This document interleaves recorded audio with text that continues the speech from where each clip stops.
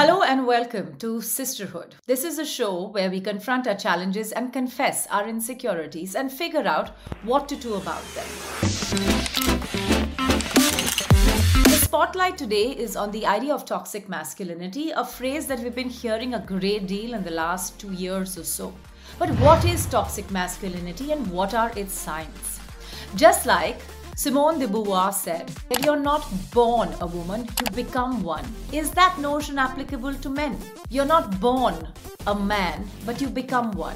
How is that process of boyhood turning into manhood changing in our own society? What are the assumptions we make about it? Is the idea of masculinity learned?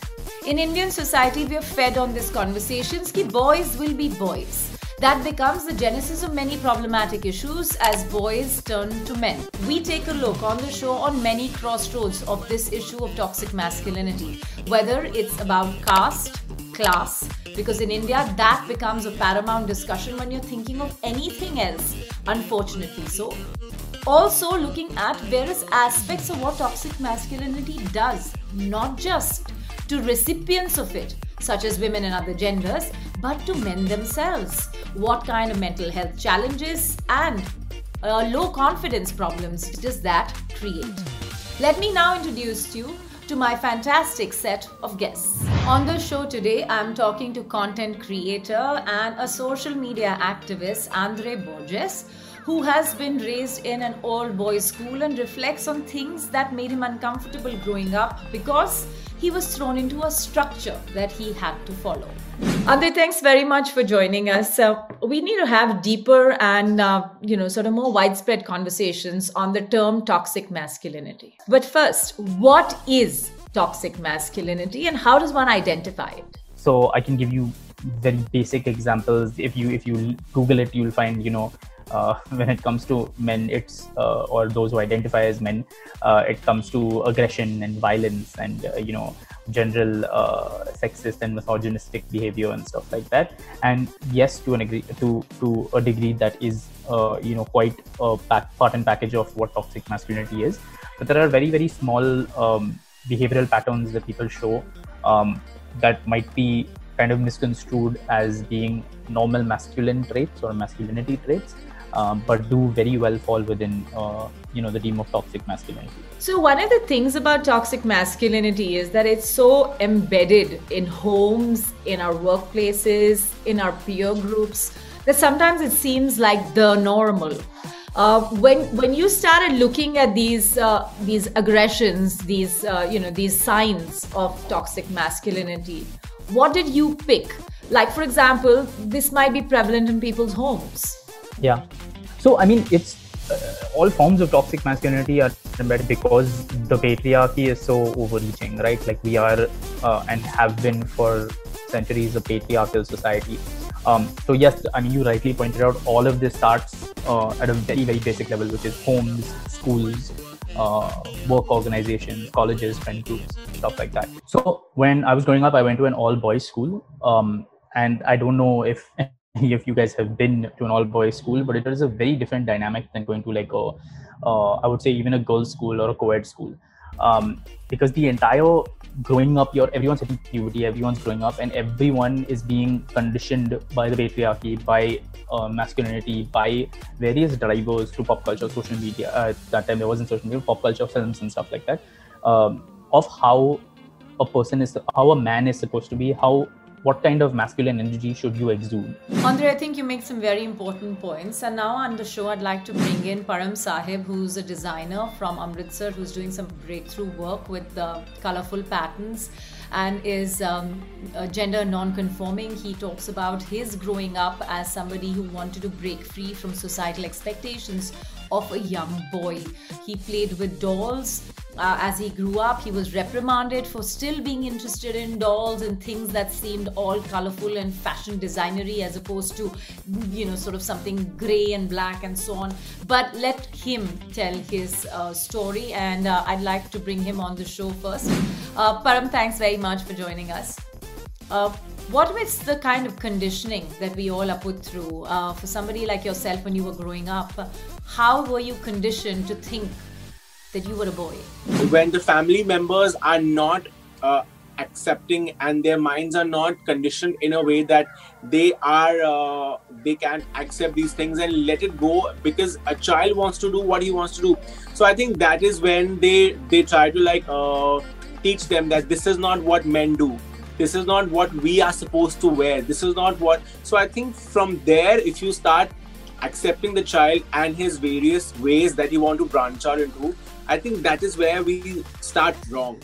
Do you think this is really nothing but an effort to kill curiosity? I mean, how many of us have seen our friends, both men and women, be interested in things that were not traditionally for them?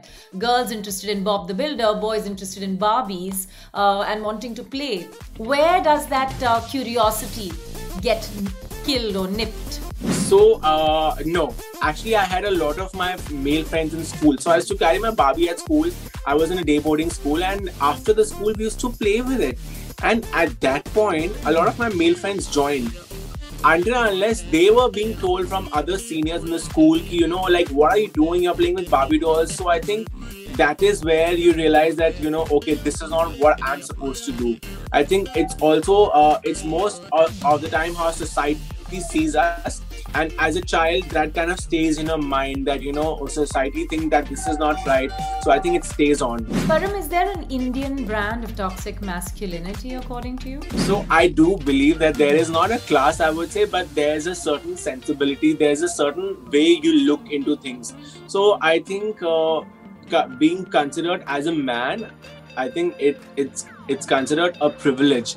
And I think it's not just today, it has been going on, and that mentality is being passed on to generations from generations, and we cannot eradicate it. I think what we can do is we can create role models, we can create people who talk about it openly, we can create men who are setting examples, and that will probably bring in some openness in minds. I also talked to Sonu Sood, somebody who's seen as a boisterous hero in the traditional definition of Bollywood, but during the pandemic he became the man with a heart. How did that change things for him in the film industry? How did he go from being this Bollywood celebrity to a real hero of people? What did that mean for the masculine brand that he really represented? Do some extra work. You know, when people used to point fingers, I used to say, you know, please come and join my team. I need more helping hands to reach out to more people. One or two of them join, and they every single day they still feel embarrassed. Okay, they thought about that this is not right. But I think the best way to send a message is if someone points at one good work you have done, you have to do 10 more. So that one day they inspire, said, okay, we are wasting our time pointing fingers. It's our job to do also good and right in life. So I think that's the biggest lesson that I've learned, and that I try to convey every single day. अच्छा, मैं हमेशा बोलता हूँ कि important lessons of life ना तो किसी school में सिखाते हैं, ना किसी किताबों में लिखे होते हैं, हर रोज एक्सपीरियंस से होते हैं. When I was helping all these people, my kids also get requests on the social media कि हमें कैंसर हो गया, प्लीज बताइए, हमें ये प्रॉब्लम हो गया. So they forward me those links and they said कि डैडी आपने फॉलो किया उनके साथ, उसको कैंसर वाला पेशेंट मुझे मैसेज करा, आपने देखा. So I think that's what teaches them every single day कि यार जरूरत है. They see their father standing at the gate 1-2 hours every single day speaking to the needy people, कैसे उसको solve करते हैं. So I think this is their learning. I've also got Ratna Pathak Shah, who's a mum of 2 sons, and she talks about the problems of us not paying enough attention to how we raise boys in society, rather than constantly focusing on issues that women face.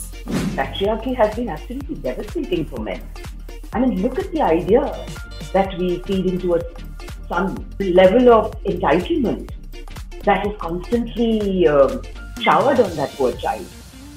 So I really cannot, I cannot hold with the fact that we only talk to women. We have to talk to the men, and we have to talk to men of all ages. It will be easier to talk to the younger ones, of course, but to get the older ones to change their mind, oh, that's going to be really tough.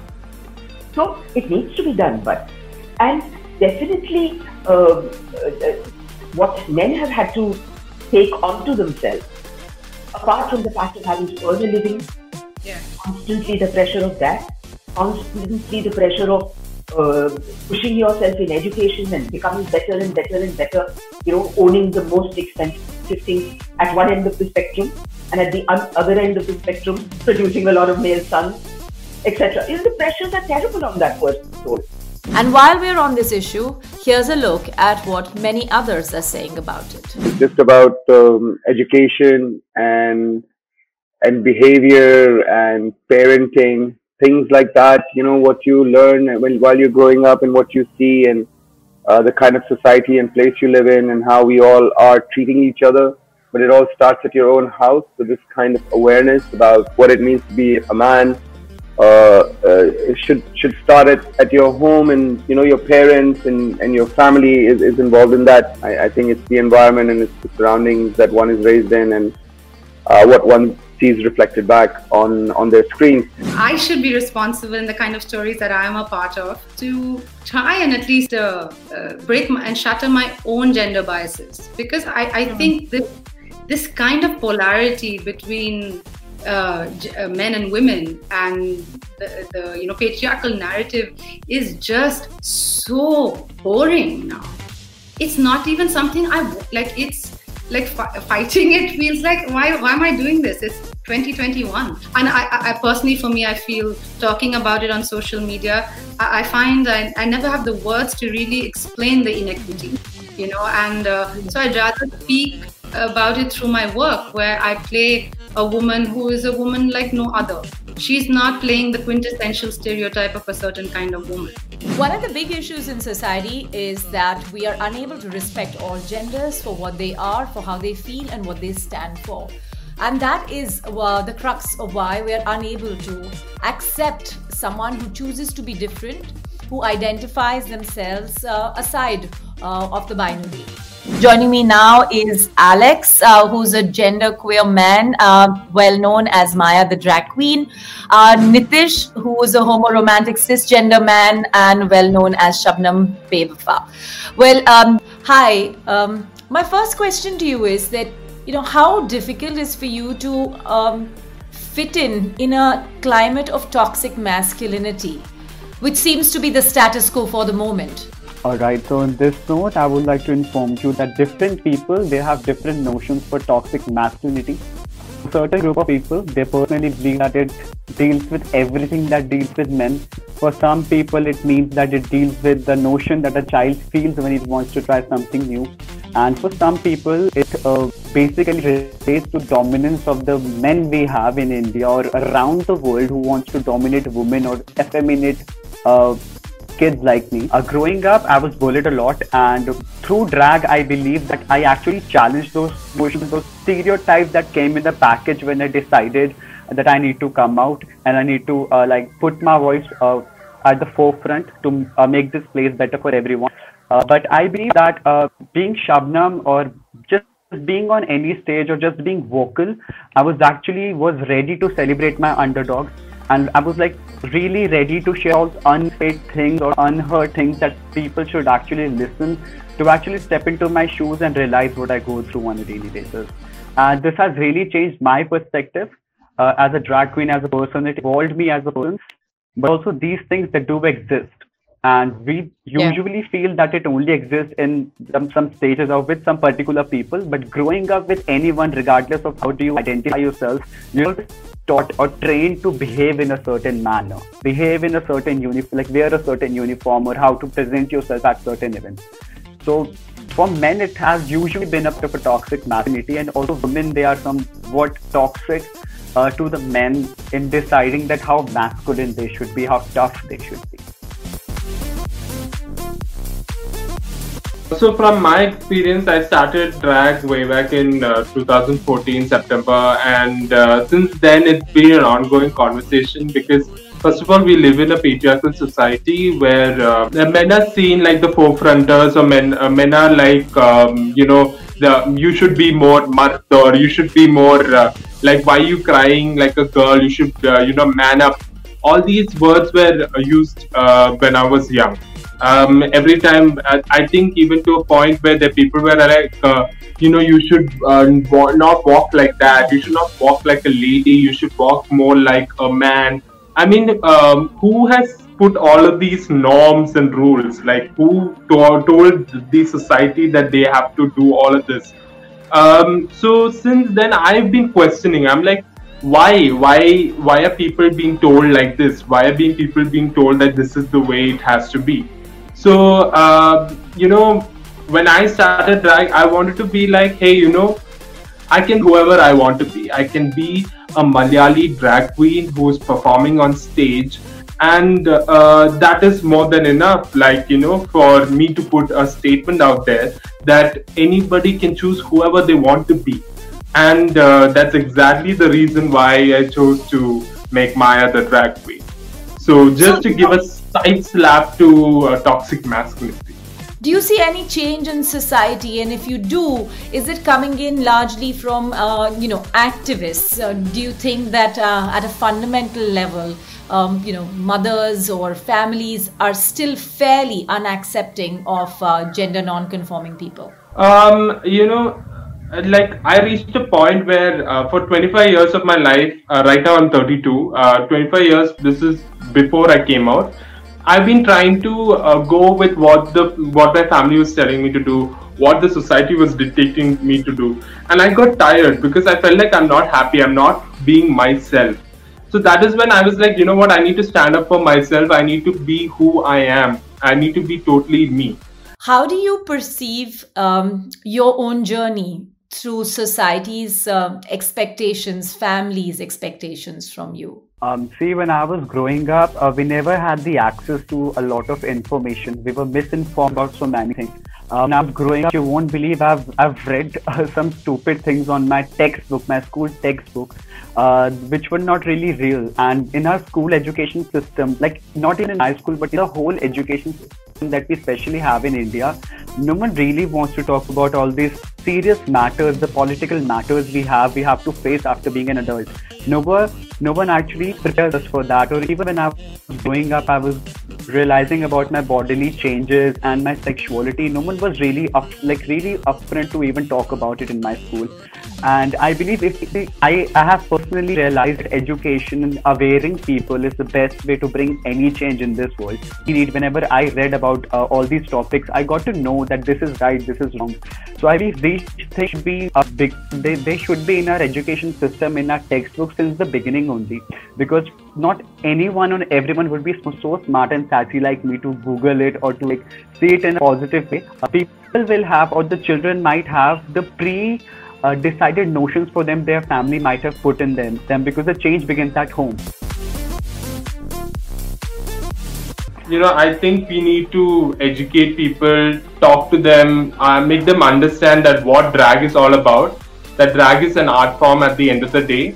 And people need to understand that men had to step into the roles for women, and because women were not allowed to perform on stage. So that is the crux of it. Like, if I have to say the confidence that we built, there are also this, a popular kind of stereotype that drag queens actually make fun of women. We don't make fun of women. We actually perform as a woman, or we actually do, go on stage and we actually accentuate the feminine qualities of a woman. So it's something that people still keep talking. People still keep saying that how dare you make fun of me and all of that. But I'm like, darling, we don't make fun of you. We actually appreciate you. We actually, adore what you do, or adore you as a woman. So that is something which we build on. And I keep telling people that LGBT rights and women's rights go hand in hand. There is no difference. Like people keep keeping it separate, but it's not separate. We're supposed to be intersectional. We're supposed to be together. So that's something which people still need to understand. This is the small message I have for everyone, that keep working harder for your dreams. There's a lot of inner homophobia and homophobia around the world. But if you're okay with your small circle, if you're okay with your own people and you know what you're doing, then no one can stop. Thanks very much. I really appreciate your joining us. There you have it. There are many aspects of toxic masculinity that we don't pay attention to, and they're very inherent to how we raise our children. What can be done is, of course, a complete sensitization of all genders and acceptance of everybody in the way they identify themselves. Most importantly, get away from the idea of boys will be boys and start talking about every aspect of emotional and mental well-being that impacts boys, young men, and of course, those who are creating that support system around them. Idea is to sensitize the society by small and big efforts to ensure that toxic masculinity is something that ebbs away and does not become a central issue for many other aspects of people's grown-up lives. So stay tuned, and we look forward to keep at it, bringing new issues, new elements, new discussions, new faces, new voices to discuss the world that is shaping right before us.